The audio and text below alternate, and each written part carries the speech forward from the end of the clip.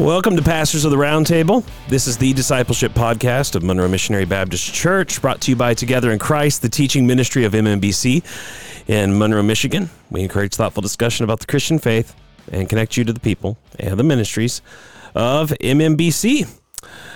We're here on another Monday morning, sitting around the table. Scott's eating an apple, just like from the Garden of Eden. Doesn't say it was an apple. Yes. Doesn't. We had this discussion recently. That is the assumption.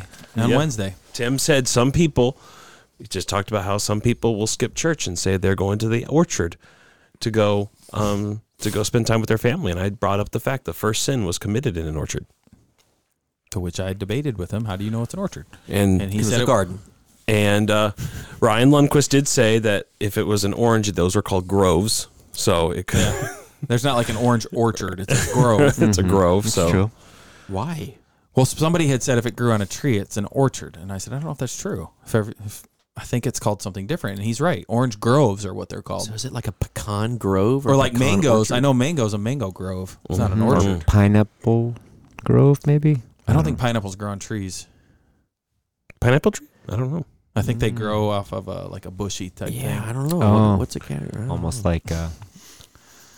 I'm not sure. Cashews grow on trees. Did you know that? It's a nut, yeah. So it's just like an acorn tree or whatever. That makes Be a sense. grove. An acorn tree is called oak tree.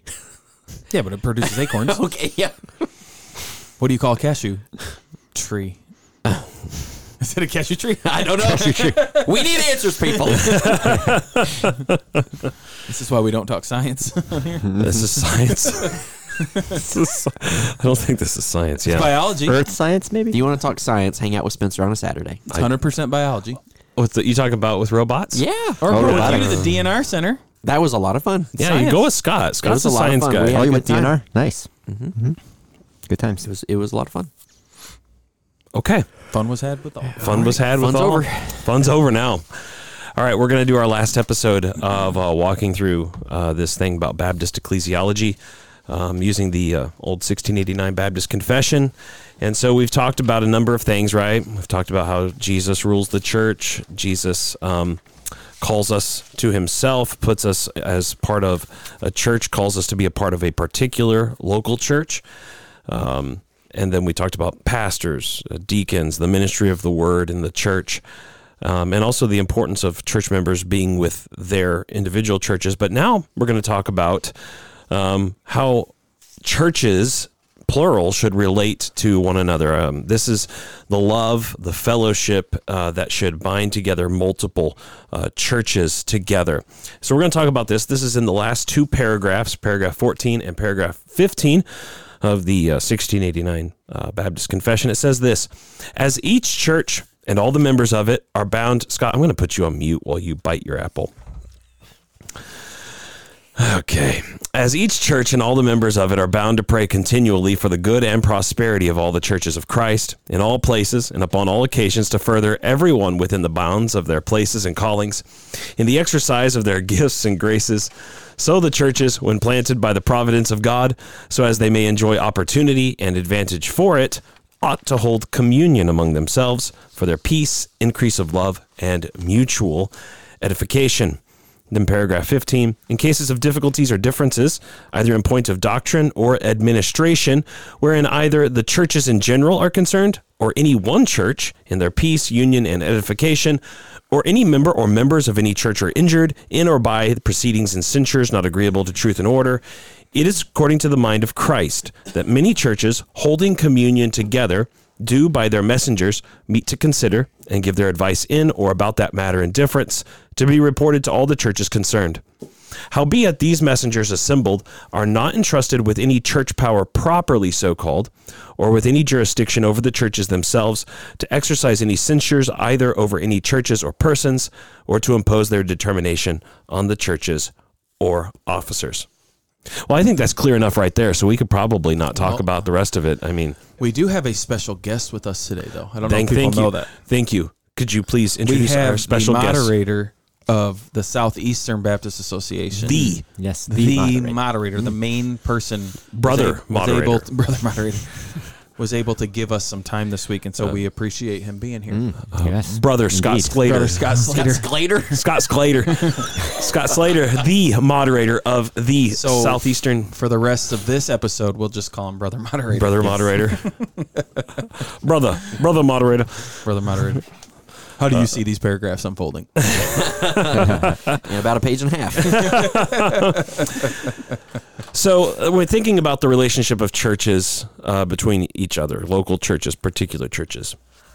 The first thing that I think we can talk about here is that the relationship between churches in general, and this is at a very general level, should be one of love, a relationship of love. So because of our union with Jesus Christ, because of our fellowship in the Holy Spirit, and a common, very basic Christian doctrine, we're to pray for other churches. And this, I think, includes churches that are not, they might not be our exact faith and practice. So we're a Baptist church. This would include praying for, Lutheran churches, charismatic churches, Methodist churches, Presbyterian churches, other churches that actually preach the gospel, the basic gospel message. So it says that churches and church members are to pray continually for the good and prosperity of all the churches of Christ in all places. So, and also to work for their good. So this is a very basic surface level. I shouldn't say surface level. This is the most general love that we're supposed to have to all Christians. What do you guys think about that statement? And then how can that play out in our church and in our situation as we think about this Just basic, the first paragraph? Yeah, just the first part of that, the relationship of love. I think one question. Oh, just that part? Just that part, yeah. We're going to get into the next part in a second. Because there's a second level, which is holding communion together, which is distinct from the general love. Yeah, I mean, I think it shows humility. Number one, we do our best to be a church that's biblical and right. Like we want to do that, and we are right. Yeah, exactly. That just got rid of what I was going to say. Sorry. But we recognize there are churches who do not worship exactly how we do or whatever, but we would still call them brothers and sisters in Christ. And so we should pray for all the what I would say is true churches. Right. Right. Pray for those who are part of the true church. There might be some of those that we know by name, and that we would even say it by name. But it just even more generally speaking, praying that God would use His true churches to share the gospel, to edify the saints, to be with them, to care for them. That is a good thing that should be on our minds often. And it's hard, I think, sometimes even within your own community to pray for those churches. I think sometimes you see it as like praying for your opponent, and that's not how it should be viewed. Your rival. Yeah, your rival, and that's not what they are. They're brothers and sisters in the Lord as well, and so we should pray that God would bless them and use them just like we would. Yeah, and I was going to say that similar. It's like it's ultimately teaches humility, because to think that we're the special elitist can be a dangerous thing, obviously. And brothers and sisters in Christ, we can learn. Even let's say, for example, someone that's Pentecostal, you can still learn something from them because they love Jesus and they maybe desire to. Maybe they're very, very passionate about taking the gospel to other parts of the world or whatever. And you can always learn from other people, even if you don't agree with them in their theology totally. So sure. I was just going to read from earlier in this series that we did in paragraph number 3 of chapter 26 of the Confession. Just starts by saying the purest churches under heaven are subject to mixture and error. And it's just, I think that's good. That recognition of we can be supportive to an extent of all kinds of churches around us, despite how much error we see there, right? There's a line somewhere, and I'm sure that's what we're going to talk about soon. But just a recognition, kind of as you said, Dave, of a humility of recognizing there's not going to be any perfect church anywhere around us, including ourselves. And so we can support what they're doing. We can pray for what they're doing. We can want their church to succeed in preaching the gospel and reaching the lost. Yeah, and this especially, I think, for us today applies to churches that are of other denominations, especially, particularly because that is what they're talking about here, which is churches. So, you think about our Baptist forefathers back then.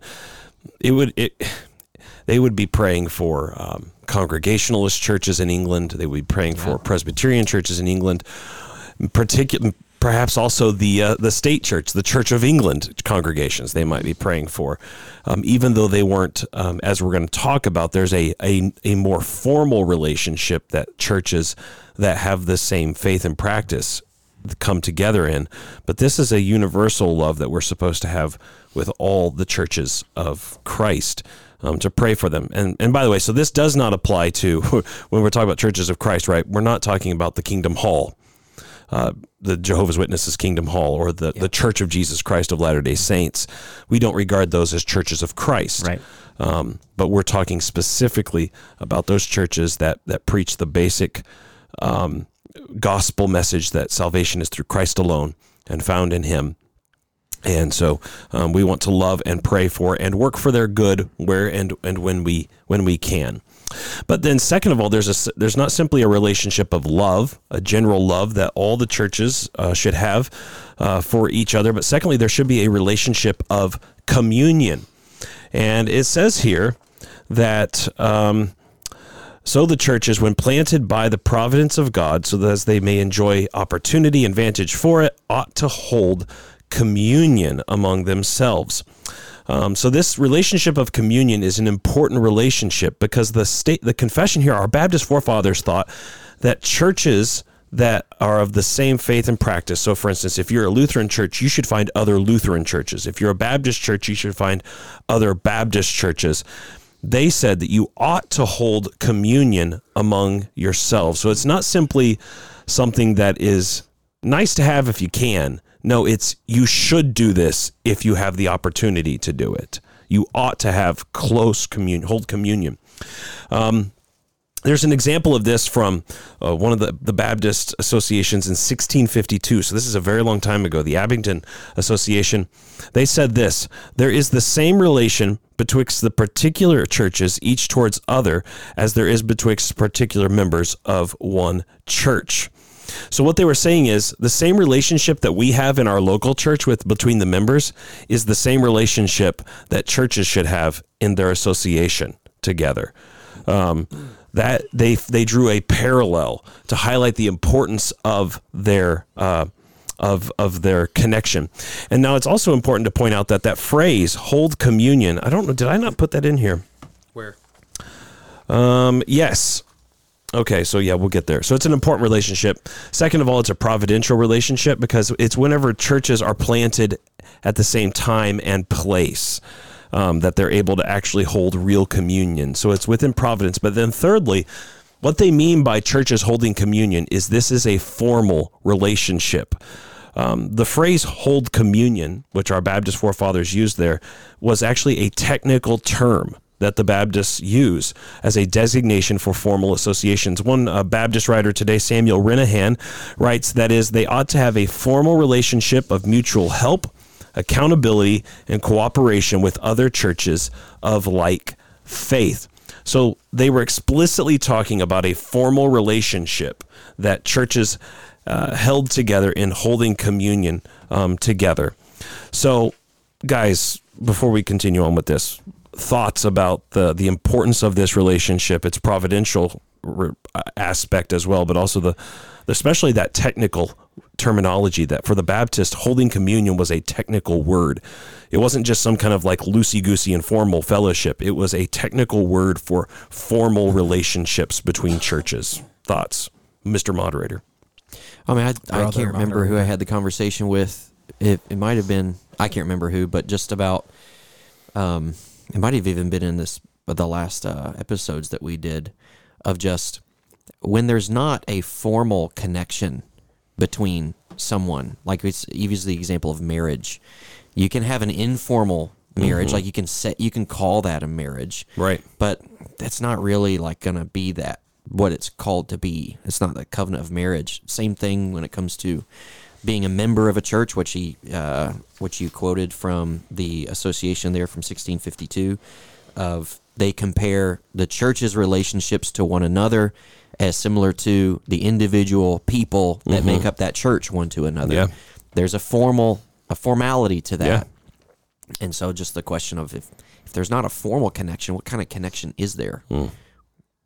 It's really a covenantal connection. I mean, we have church covenants, and really that's what an association or a holding communion is. It's really a covenant between churches to hold each other accountable. It's interesting. Their first thing, the Abington, they said this: as particular members make up one particular church under the same head, so each of our individual church members, we have one head, Christ, and all particular assemblies, particular churches, are one Mount Zion.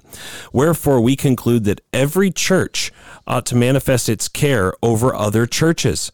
As fellow members of the same body of Christ in general, do rejoice and mourn with them according to the law of their near relation to Christ. So what they're saying is, every church, we come together to hold communion to watch over each other, to watch over each other's churches, just like we get together in local churches, first and foremost, to watch over each other's souls and to care for each other.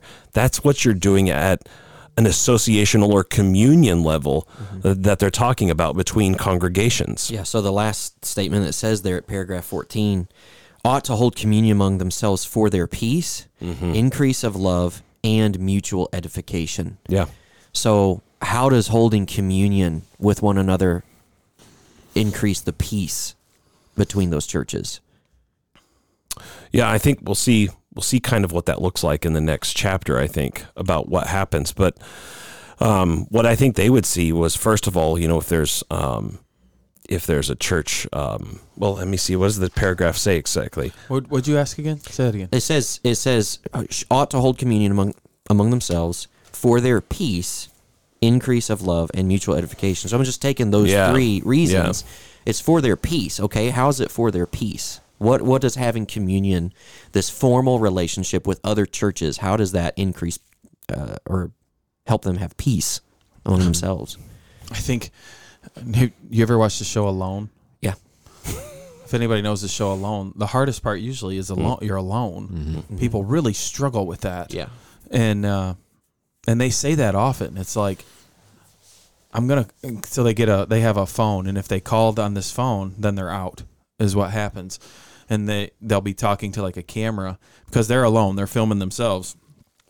And oftentimes what contestants will say is, it's not that I'm needing food. It's not that I'm needing water or shelter. I'm lonely, and I'm going to go home. I'm going to call, and I'm going to end it. And there's like $500,000 on the line or whatever. There's a lot of money on the line, but they just feel alone. And so I think having a close communion with another church that's nearby would give you peace in that way, to know you're not alone. You have another group of people who maybe you don't see all the time, but that is doing what you're doing and cares about you and loves you, and that if there was a need in the church, would help you maybe meet that need.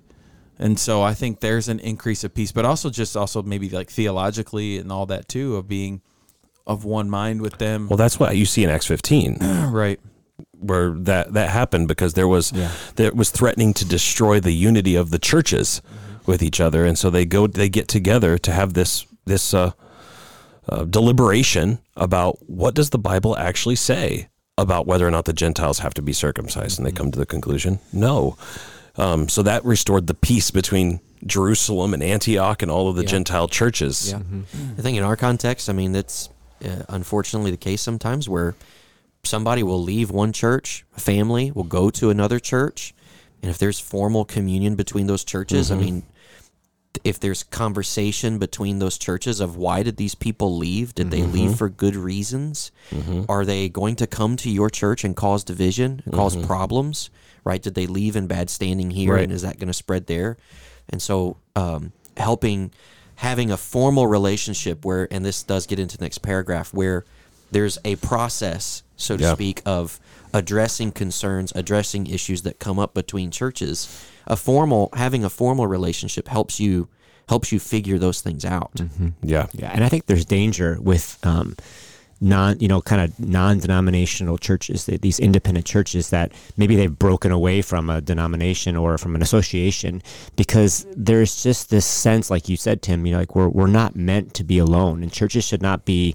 We should be autonomous in a sense of like how we, our bylaws and so forth, like we talk about. But kind of this, we're just like, we're just our own church, and we set this, and there's no oversight, there's no accountability, and that's kind of trendy today in our culture. It's very common to see these churches become non-denominational with these names that are not associated with their association or whatever, and I think that's dangerous. Yeah, I think also it destroys the small c Catholicity of the faith. Yeah. Because each individual church becomes a brand instead of whenever you're in association or really holding, and this is important.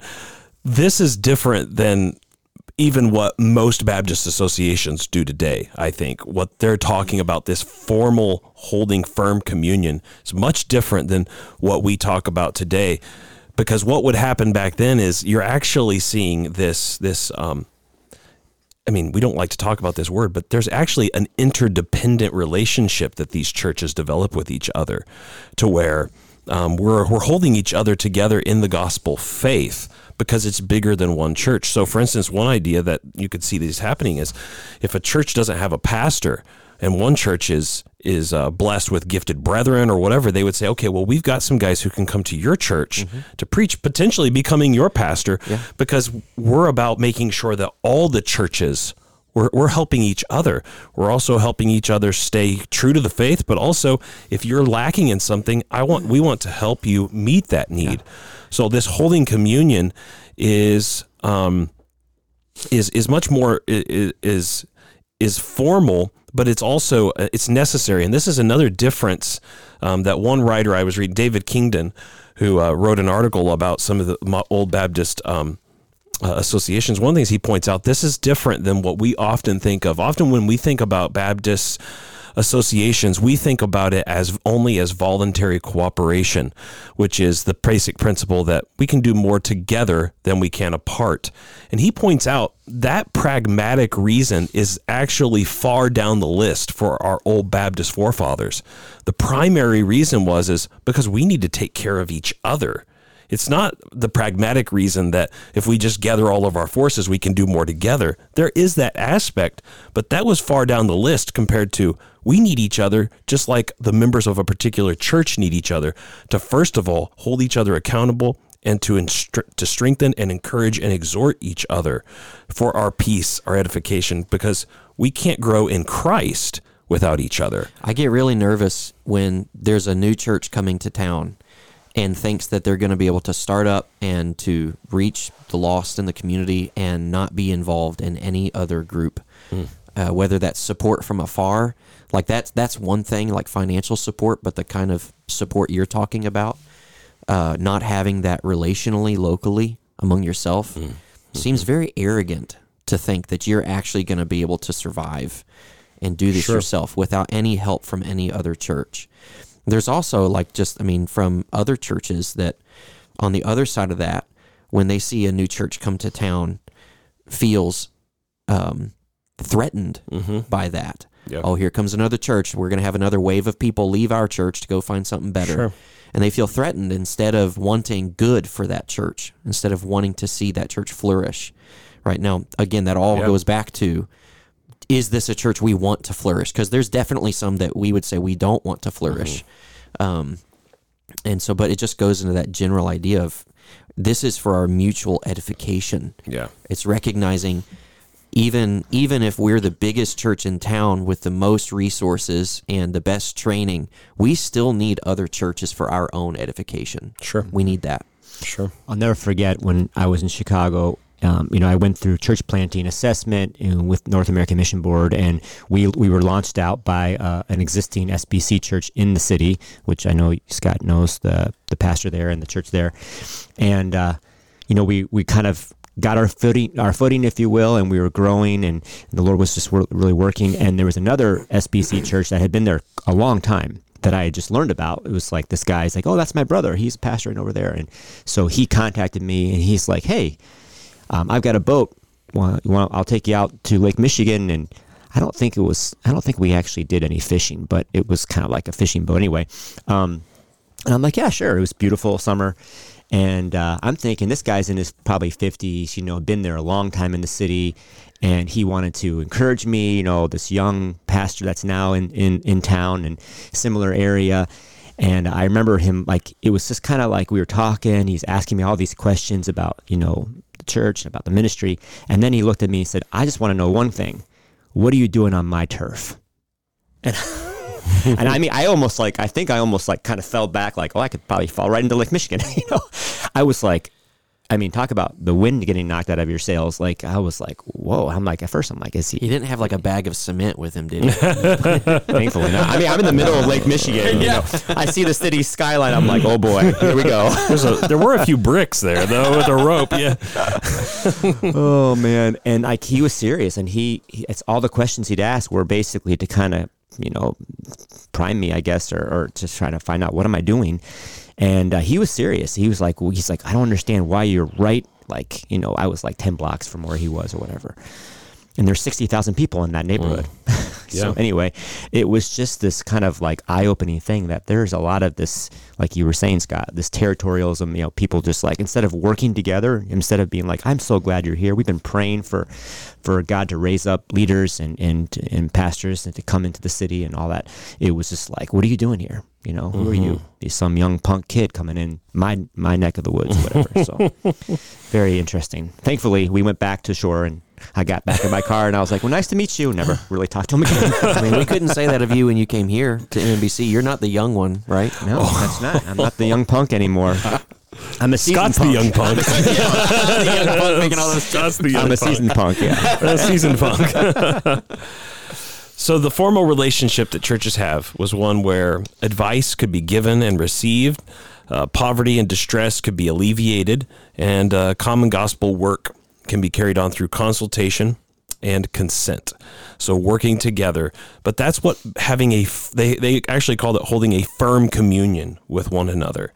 It was a very big deal for churches to be together.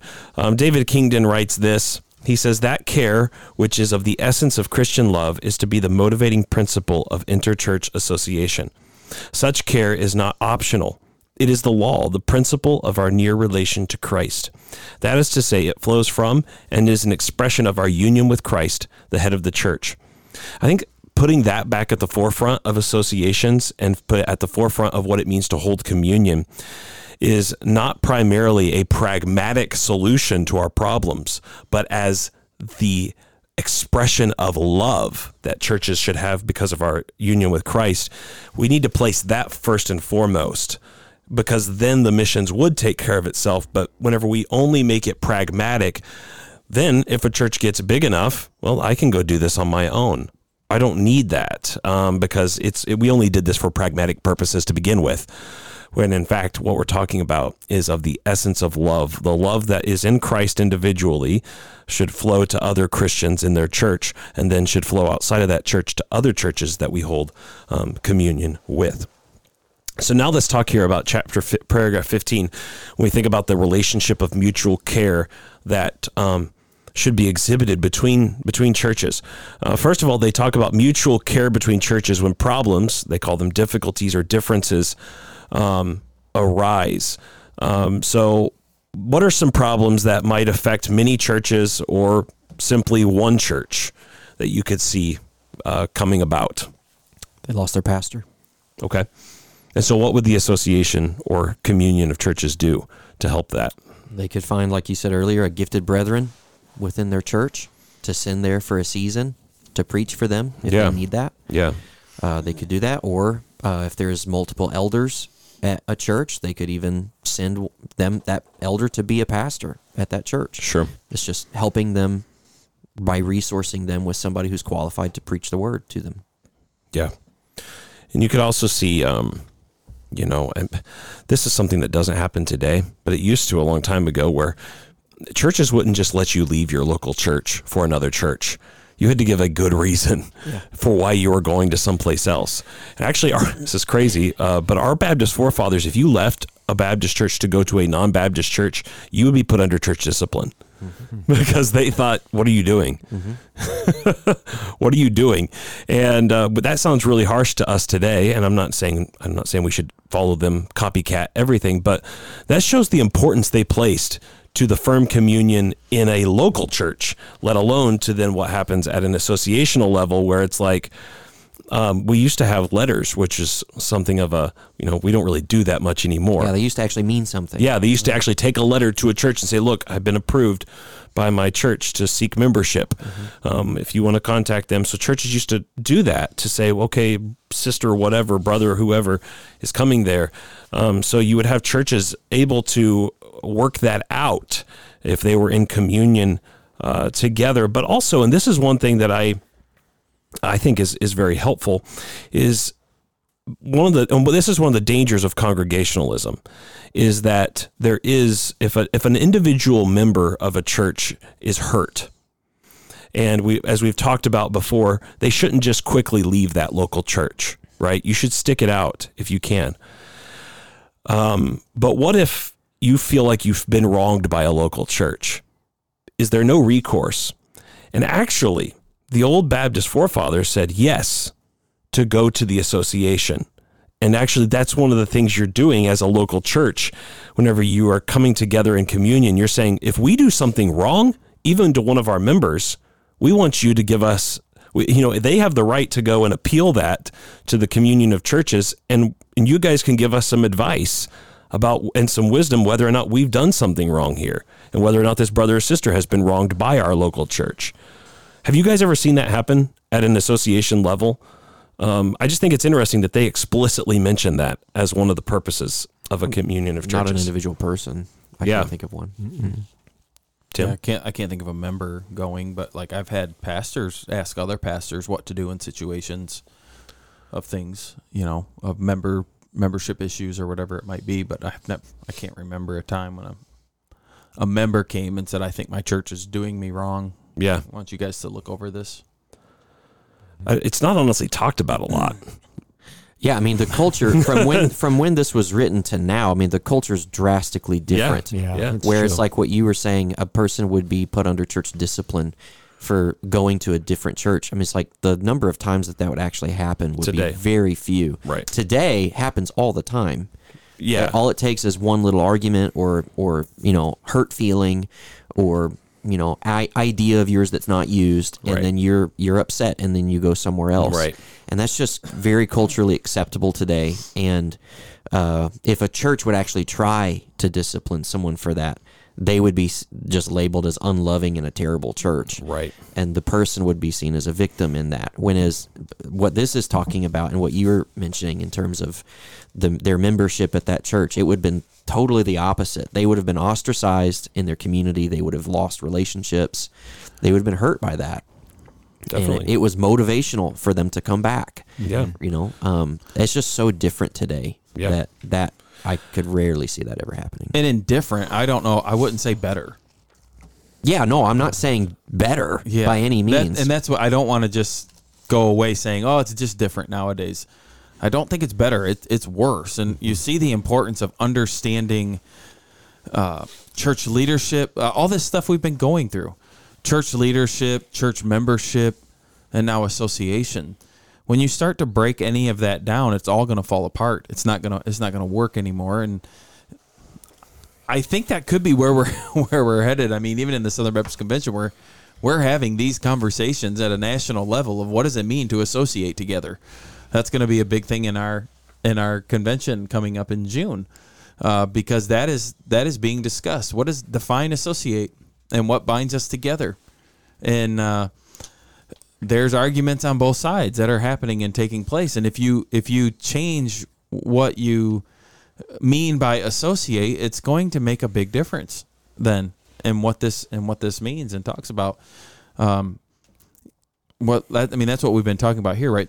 One of their definitions of associate is doctrine and theology, because that's the first line. Yeah, either in point of doctrine or administration. Yeah, right. If the difficulties or differences are in this, then we can talk about it. Not necessarily in should we have a picnic or not. That doesn't go to the association. That's an individual church thing. Sure.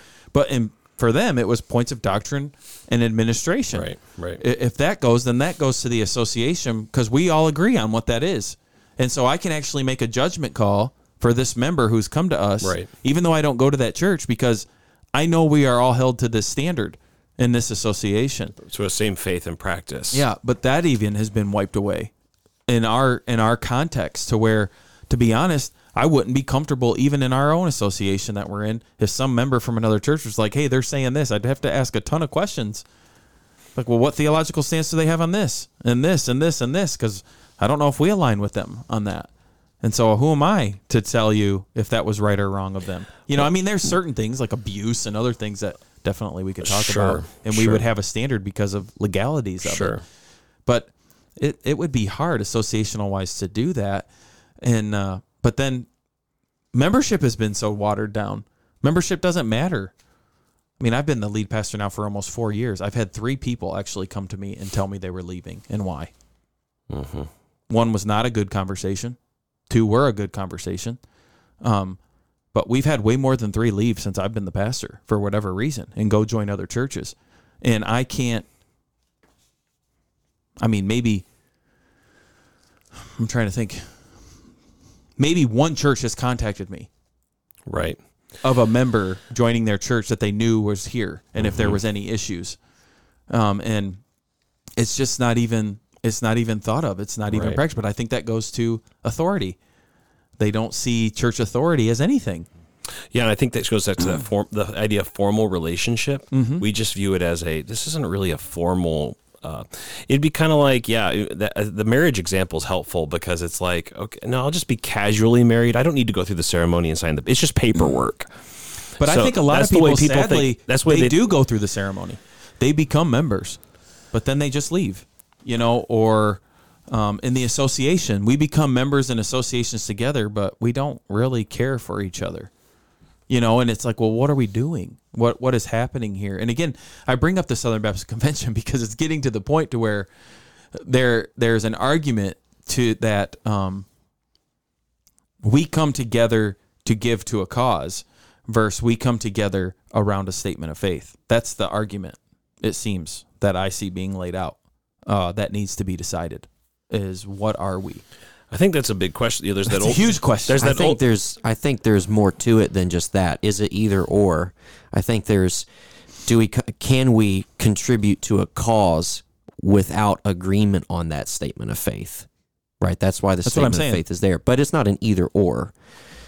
The agreement I don't see how it's not an either or. The agreement on the statement of faith would be for the purpose of giving to the cause. What? You lost me. So you said do we come together for the purpose of a cause, which would be like the cooperative program, the financial giving, the benefits that come from that, or do we come together only to just unify around a statement of faith? Those aren't mutually exclusive. I think you have to have both of those. I think what he was saying is what is the ground of the reason we get together? Like, what is the tie that binds us, right? Yeah, and we do that together. Yeah, that's what I'm saying. I think that there's that old hymn, "Blessed be the tie that binds our heart." It's you know that hymn. Yeah. I do. Yeah, that old hymn. But I think that's the question we're asking is what is the tie that binds us together? Yeah, and is the tie that because there is is the tie that binds us pragmatic cooperation, or is the tie that binds us the fact that we have communion, shared communion in doctrine and administration? That is the question. And then because even these churches, no matter who you are, so the churches that are going to emphasize cooperation more are going to say, well, we do have a statement of faith.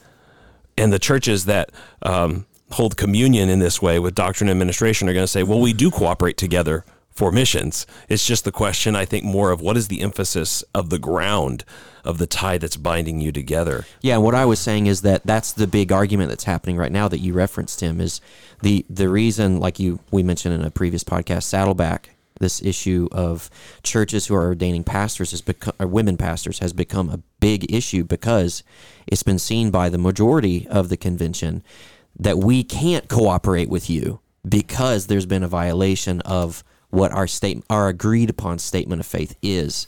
So there's an emphasis of both, right? Of this, in order to cooperate together for that cause, there has to be an agreement on a statement of faith of some kind.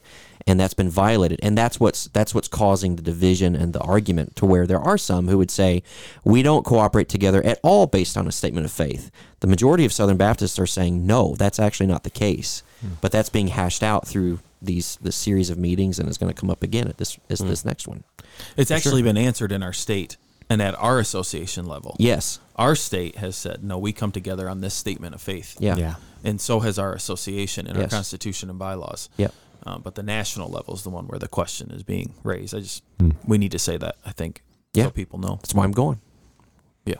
Brother Messenger. No, then. you're going so you don't have to work on youth camp. It's not true. The Is goal that to the get only youth- reason the goal why is to get he's youth going to camp play? done. He's going to play disc golf. He'll play disc golf later. Hey, you know what? I'll be here working on youth camp. Hey, you're free. You're free in No, Christ. you're not. You're going to be here worrying about youth camp. I'm not going to worry about Oh, That's that's what a you're gonna difference. do. Oh man, it. Of the two of us, it wouldn't be me who worries. I don't plan, remember? go plan. Just wing it when I get there. Oh yeah, take these tennis balls and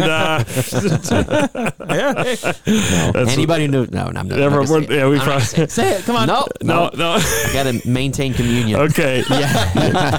So we're talking about mutual care when problems arise, but and we don't have to spend too much time, I guess, on this, but it is important to say that this is prescribed by Christ. It's interesting. It says this is according to the mind of Christ.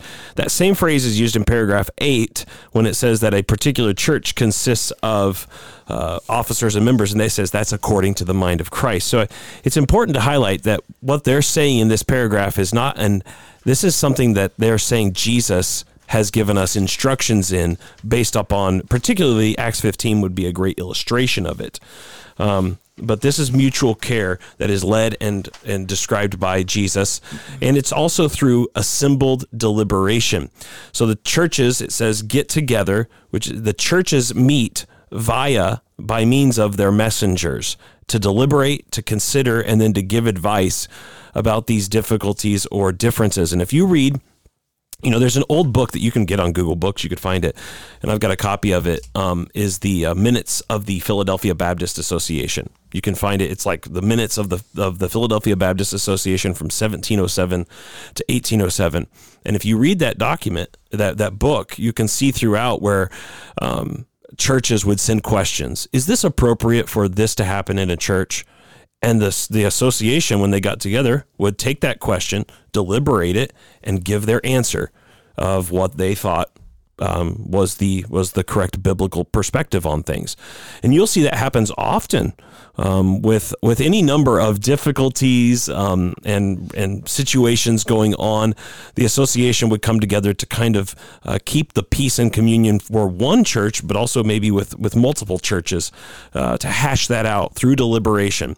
And then lastly, it's mutual care through consent, not imposition. And this is one of the distinctives that we would say of Baptist, but also Congregationalism in general, which is the messengers of these churches are not a church. They're the gathering of churches, but they don't have church power. So ultimately, if a church decides, for instance, so let's use the women pastor thing. If you're a church in a communion of churches that says we don't believe that women should be ordained as pastors, but one church says no, we want to do that. Well, ultimately, that association cannot go into that church and take over the board and say, all right, no women pastors. They can say, you can do that if you choose to. Know that we believe this is wrong, and also know that we are going to remove you from communion. We see this same practice carried out in the local church level because, for instance, if a church member comes to us and is living in blatant, open, immoral sin, we can't go into their home and say, no, you're not allowed to do this anymore. Yeah, we're going to seize your bank account. We're going to seize your bank account. You can't do this anymore. No, we don't have that power. We do have the power to disfellowship you, to cast you out of the church. Similarly, an association, a communion of churches, does have the power to cast out a church that is behaving disorderly.